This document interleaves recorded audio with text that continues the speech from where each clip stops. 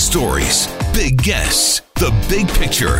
Afternoons with Rob Breckenridge. Weekdays 12:30 to 3, 770 CHQR. All right, Premier Notley speaking just a short while ago, and as you would imagine, reporters curious to see what she thinks about what went down in Ontario last night. So let's listen into some of that. Madam Premier, if you wouldn't mind actually commenting on Doug Ford's election victory in Ontario. I know this is kind of off topic here, but... Sure, no. Well, certainly I would like to offer my congratulations to Premier-designate Ford on his victory last night.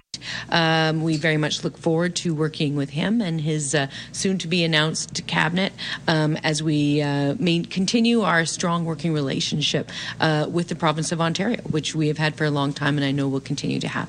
I'd also like to offer my congratulations to Andrea Horwath, whose campaign about making life better for the people of Ontario vaulted them into official opposition position. And also I'd like to offer my good wishes to Kathleen Wynne, who has dedicated many years of public service to the people of her province.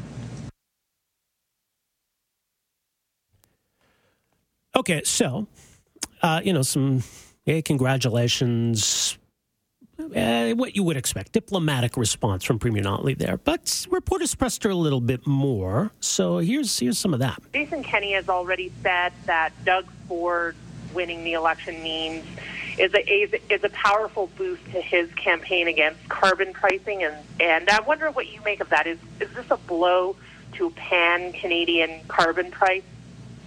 Well, here's what I would say. I mean, obviously, the government of Saskatchewan has persisted with moving ahead with their court case, but we also know that the Conservative government of Manitoba, once they dug in and did the research, concluded the same thing that many people have already concluded, which is that the carbon pricing framework that the federal government has put in place is within their jurisdiction, and they have the authority to do that.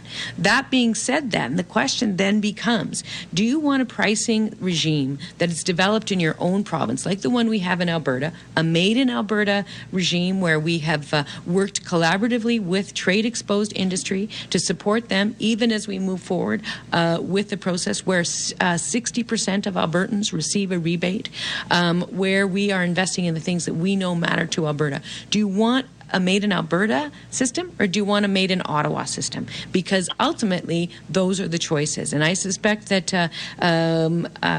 the folks in Ontario who are interested in this issue will find that those are the choices that they have in front of them.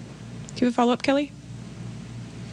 I was just wondering, do you think this boosts Jason Kenney's argument at all on energy and carbon pricing matters? Does the win in Ontario give his party a boost at all?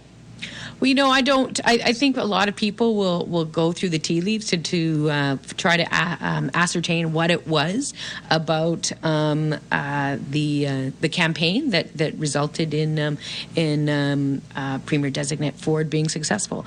Certainly, from my perspective, I didn't see that as a huge element of their campaign, quite frankly, so we'll see.